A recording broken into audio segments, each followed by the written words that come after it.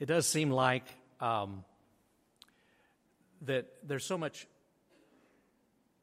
suffering and struggle going on in people's lives, and there's always an aversion to share pain or even to name our grief sometimes. And yet, taking on this topic, the Book of Lamentations, pretty dark. For all these weeks of Lent, I didn't want us all to get depressed and just despair. And so all of our worship, of course, is tinged with hope, because every Sunday we celebrate the resurrection. We can't pretend like and don't want to pretend like it didn't happen. But you recall that the sermon series title, Love's Sorrow, is an acknowledgement that to love at all and to care at all is to expose ourselves to the possibility of grief and loss and betrayal and brokenness and hurt. Anytime we put ourselves out there, that's the risk. But life, we're not really alive unless we're loving. Love's sorrow is what we're going to explore. All season long, all year long, I should say, all of 2018, we're going to be dealing with the overarching theme, come see what love can do. But we have to be honest, if we're going to come see what God's love can do and loving one another can do, that there's going to be hurt and pain. So it's a tough topic, but we have to be honest. We have to be real and transparent about our own suffering and struggle. And on successive weeks, we'll be thinking about how we can grieve our sin and shame, how we can grieve the brokenness of our world, how we ought to grieve the multiple losses that pile up in our lives, all kinds of losses, how we look at Christ's suffering, how we deal with spiritual growth in the midst of suffering, and we'll explore all those things. But my plea for each of us is that we would be honest with ourselves and with God and with others, and let's just get real and take off the masks and acknowledge our sorrow and our grief. So in a moment, I'm going to be reading from Lamentations, the first chapter, the first 12 verses, and then verse 16, if you want to have your Bibles open to Lamentations 1. Would you pray with me as we bow for just a moment? Gracious God, in this special season, we are aware of our own sin and shame. We're also aware that you have power to save, and through Jesus Christ, we know victory and deliverance. So we thank you for that good news. But in the midst of the struggle, God, we grieve. We grieve the gun violence which has once again taken precious children from us. We pray for the families in Florida, so deeply impacted, for that community, for that school. But we also grieve the losses that we acknowledge here closer to home, the death of loved ones, the end of relationships, the end of dreams, old chapters that have to be closed as new chapters begin. We pray for those who are ill today, for those who are dealing with private pain that they can't even say out loud. We remember today to pray for our armed forces everywhere in the world. We pray for peace in the world. We pray, dear God, that you might bless our mission partners everywhere in the world today. And God, we ask you now to work as we open our hearts to the truth of Scripture, that we may be in your presence very honestly, very humbly, and waiting for you to do a new work and teach us more about grieving and about sorrow and about hope and about newness. Through Jesus Christ our Lord. Amen. Now, Lamentations chapter 1, verses 1 through 12, and then verse 16. If you're able, would you stand, please, as I read aloud from God's Word. How lonely sits the city that once was full of people. How like a widow she has become, she that was great among the nations, she that was a princess among the provinces, has become a vassal. She weeps bitterly in the night, with tears on her cheeks. Among all her lovers she has no one to comfort her. All her friends have dealt treacherously with her. They have become her enemies. Judah has gone into exile with suffering and hard servitude. She lives now among the nations and finds no resting place. Her pursuers have all overtaken her in the midst of her distress. The roads to Zion mourn, for no one comes to the festivals. All her gates are desolate. Her priests groan, her young girls grieve, and her lot is bitter. Her foes have become the masters. Her enemies prosper, because the Lord has made her suffer for the multitude of her transgressions. Her children have gone away captives before the foe. From daughter Zion has departed all her majesty. Her princes have become like stags that find no pasture. They fled without strength before the pursuer. Jerusalem remembers in the days of her affliction and wandering all the precious things that were hers in days of old. When her people fell into the hand of the foe, and there was no one to help her, the foe looked on mocking over her downfall. Jerusalem sinned grievously, so she has become a mockery. All who honored her despise her, for they have seen her nakedness. She herself groans and turns her face away. Her uncleanness was in her skirts. She took no thought of her future. Her downfall was appalling, with none to comfort her. O Lord, look at my affliction, for the enemy has triumphed. Enemies have stretched out their hands over all her precious things. She has even seen the nations invade her sanctuary, those whom you forbade to enter your congregation. All her people groan as they search for bread.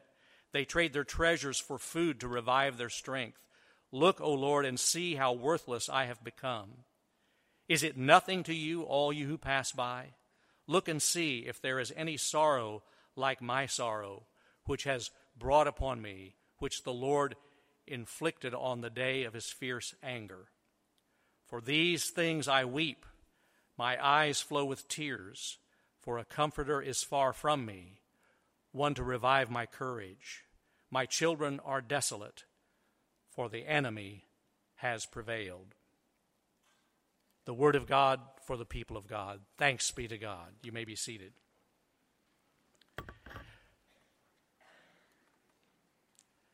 I know of a young lady who lives in the Kansas City area who is the mother of twins under the age of 2. And this young lady, mother of such young twins, is expecting another baby. And she's had nothing but morning sickness and misery. And she's prayed and prayed and asked God to help her, to take it away. And she's been very discouraged. And she said finally when she felt good enough to go to church, they sang, "It is well with my soul." And she said, "I refuse to sing because it's not well with my soul." And, you know, I think there was a day in my life in ministry where I would have poo-pooed her and lectured her about trusting God and having more faith. And in this instance, I just listened because tragically, there seems to be so little room in our theology for lament and grief and sorrow and struggle. There seems to be so little space in our worship or in our spiritual growth exercises to acknowledge loss and pain and anger and frustration. And yet, someone who has bothered to count says that of the 150 Psalms in our book of Psalms, 40% of the verses are lament, grief, expressing sorrow and anger and a disruption of spirit. 40%. And you know, I got to thinking about our aversion to crying and tears and mourning. And if you stop and think about it, crying is the first task we ever accomplish when we're born. We're born crying, and if we're not born crying, it's a sign that life might be in danger. I mean, we're not born clapping our hands, praising God, boy, this is a great day. We're born crying, man, I'm tired of being cooped up for 9 months in that small place and coming through a birth canal the size of a pencil. I'm not happy. I'm crying, I'm lamenting, I'm grieving. We enter this world crying. There's nothing wrong with crying. It's real. The sad truth is most of us want less struggle and more snuggle. We really don't like the part of the spiritual life that is about pain and tragedy and loss. We don't want to deal with it. We don't want to come to terms with it. We think if we don't talk about it, it will go away. We just want the snuggle parts, all the warm fuzzies about God taking care of us and making everything okay. But both realities are in Scripture and both are true. And when we face tragedies, we have some choices. We can deny the tragedies, just don't talk about them. Shh. They're not real. This pain in my life, this sorrow in my life, shh. Just don't acknowledge it, and maybe it will go away, but it never goes away until we name it. We can deny it, or here's a famous thing that's happening a lot in our nation today, we can just blame somebody else. Just stay angry at other people. That'll divert you from your own grief work. And the third option is to engage God, to engage the pain, to name it, to sit with it, and let God work with us through it. And that's what this sermon series is all about.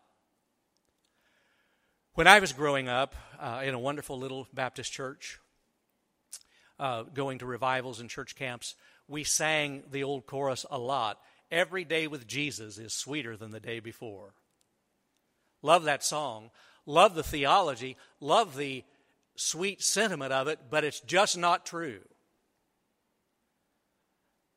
Not every day is sweeter than the day before. Not every month is sweeter than the month before. Not every season of our life is sweeter than the season before.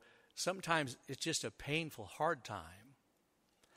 And God is wise enough to provide a biblical corrective to our cheerleading theology, to our rah-rah spirit glossing over real pain. So the book of Lamentations is intended as a corrective, an entire book of the Bible dedicated to crying and expressing our sorrow for things that are broken in our world. The book of Lamentations, one Bible commentator wrote, is the most tragic book in the Bible because it deals with real pain of Israel, Judah. Israel had already collapsed, but Israel, Judah's final fall, carried away captive by the nation Babylon. You can read about it in quick summary fashion in 2 Kings 25 when you get home today. It was awful. The enemy army invaded, started killing women and children and the elderly. They invaded the temple. They desecrated it. They salted the fields so that the ragtag band that was left behind would have no harvest and wouldn't be able to have crops for a long time. They took away the healthy and the strong. They left just the remnant. And when they captured the king of Judah, right before they poked his eyes out, they slaughtered his sons in front of him so that the last thing he ever saw was the execution of his own children. Then they gouged his eyes out. It was real sorrow, emotional, spiritual, physical. It was the destruction of all their dreams. And so much to teach us. And so Israel, Judah found herself reflecting on this and grieving her own sin and her own shame. That's our topic this morning. First of all, grieving her sins. In verse 5 of the text I read, her foes have become the masters because the Lord has made her suffer for the multitude of her sins. Verse 8, Jerusalem sinned grievously. The first thing that has to happen is that we have to name and acknowledge our sins. We have to be able to say what God already knows. We have to take responsibility for our own poor choices. That's the only way we can really repent. That's the only way we can really experience Christ's new life, is to be honest and to take that responsibility. It's not somebody else's fault. It's our choices. But I would be unfaithful to the text this morning if I only talked about private, individual sins. The acknowledgement in Lamentations 1 that is taking place is the grieving of national sins. the sins of the nation. And I can't help but think that so much that's wrong with our country today in terms of our spirit is that we've never come to grips with really grieving our sins nationally. The way we treated Native Americans, the way we treated Africans as we brought them over here and enslaved them in what's been called America's original sin. And that struggle for equality now that continues. And the gun violence. And I'm not going to get into the politics. I'm smarter than that. But for heaven's sake, literally for heaven's sake, can't the richest, most advanced country in the world get past the stuff of politics and find a way to save the lives of children? I mean, and it begins with grieving their deaths, grieving these national sins. So we have to be transparent and say, we're flawed, we're broken, we're sinful. But Israel Judah was also honest enough to lament and grieve her shame. There's a shame that goes with sinful behavior. There's an embarrassment that goes with our poor choices. But I want to remind you that shame is not always about what we've done wrong. Sometimes shame is about what people have done to us. You'll notice the graphic for this sermon series is somebody else tearing the heart apart. And sometimes, you know, whether it's sexual assault or abandonment or some other injustice, we experience shame not for what we've done, but for what people have done to us. It's the human psyche, the human spirit is strange. We experience shame because of what others have done to us. And we can read about that in verse 8, where the people of God are like someone who's been stripped of clothing and standing there naked in the public square as everyone scoffs and laughs. That's the ultimate public shame, to be stripped of clothing and to be naked, to be derided and to be shamed. And again, I can think of national shame. I think about what war does to our human spirit. You know, there's a lot that's written about casualties of war, soldiers who die or are injured physically, but the injury to the human spirit is just something that we're beginning to come to grips with. Mental health experts are beginning to recognize that many Vietnam veterans who were able to come back and somehow tamp down their hurt from the war as long as they were in the workforce and staying busy, but there's been this flood of need for counseling as so many veterans are retiring and now have, in the empty space of time, their pain is coming back to them. And experts are beginning to talk not just about PTSD, but about moral injury. What happens to the human spirit because of what people are asked to do in war. And sometimes the shame is so visceral, so real, and it can't be healed until it's named. Named before God.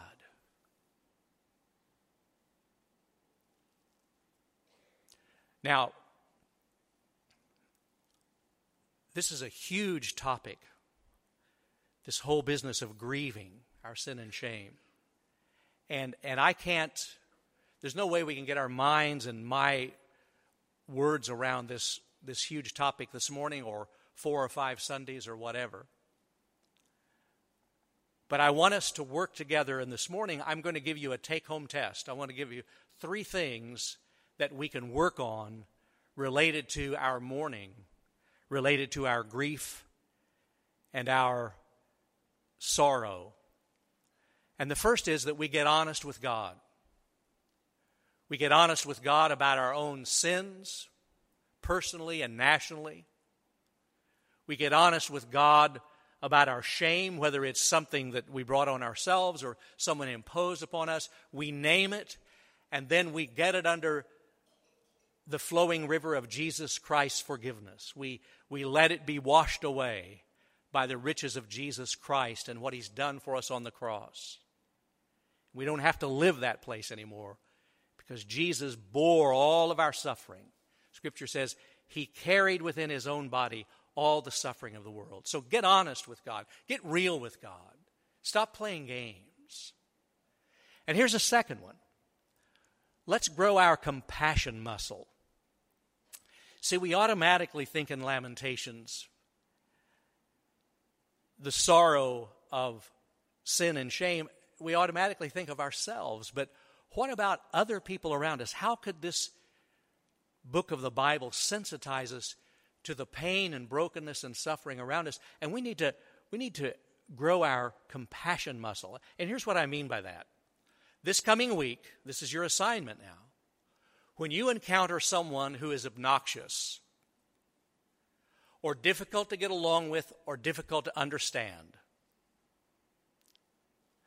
this week when you encounter someone whose moral standards don't measure up to yours, instead of judging that person, why not silently say to yourself, there must be a lot of pain going on in that person's life for that kind of behavior to take place. I wonder what kind of hurt that person is dealing with. During this year when we want to come see what love can do, what if we had a motto, less judging, more mercy? Less judging, more mercy. Why don't you say that out loud with me? Less judging, more mercy. See, we all need to grow our compassion muscles as we deal with our own stuff and we help others. And here's the third one. Ask yourself, what needs fixing in my world? See, the world for the Israelites had crumbled, but courageous people like Ezra and Nehemiah and other latter prophets rose up to say, we can grow from this pain. Now, if you don't take care of numbers 1 and 2, you'll never get to number 3, because numbers 1 and 2 will begin to clarify for you what it is that needs rebuilding in your world and what God wants to do in your world through you. What's more, if we are honestly taking care of numbers 1 and 2, getting honest with God and growing our compassion muscle, our witness will have more authenticity. Our witness for Christ will be more genuine and be more accepted because we've done 1 and 2. And then, you see, we'll be ready to effectively share Christ's compassion, and God will use us to build our part of the world that needs rebuilding from the ashes of all this pain and loss. I want to show you a great quote by Walter Brueggemann, who is a great Old Testament scholar. The prophetic tasks of the church are 3 things, he says. To tell the truth in a society that lives in illusion, to grieve in a society that practices denial, and express hope in a society that lives in despair. Didn't he just say it all? 3 things. To tell the truth in a society that lives in illusion, grieve in a society that just keeps denying, tamping it down, pretending like the pain's not there, and then expressing hope in a society that's nearly drowning in despair. Through Jesus Christ, a living, suffering Savior, we can do this. We can do this. Let's pray together. Open our hearts, O God, to the power of the gospel. Open our hearts, O God, to the honest struggle that is before us. Through Jesus Christ our Lord. Amen.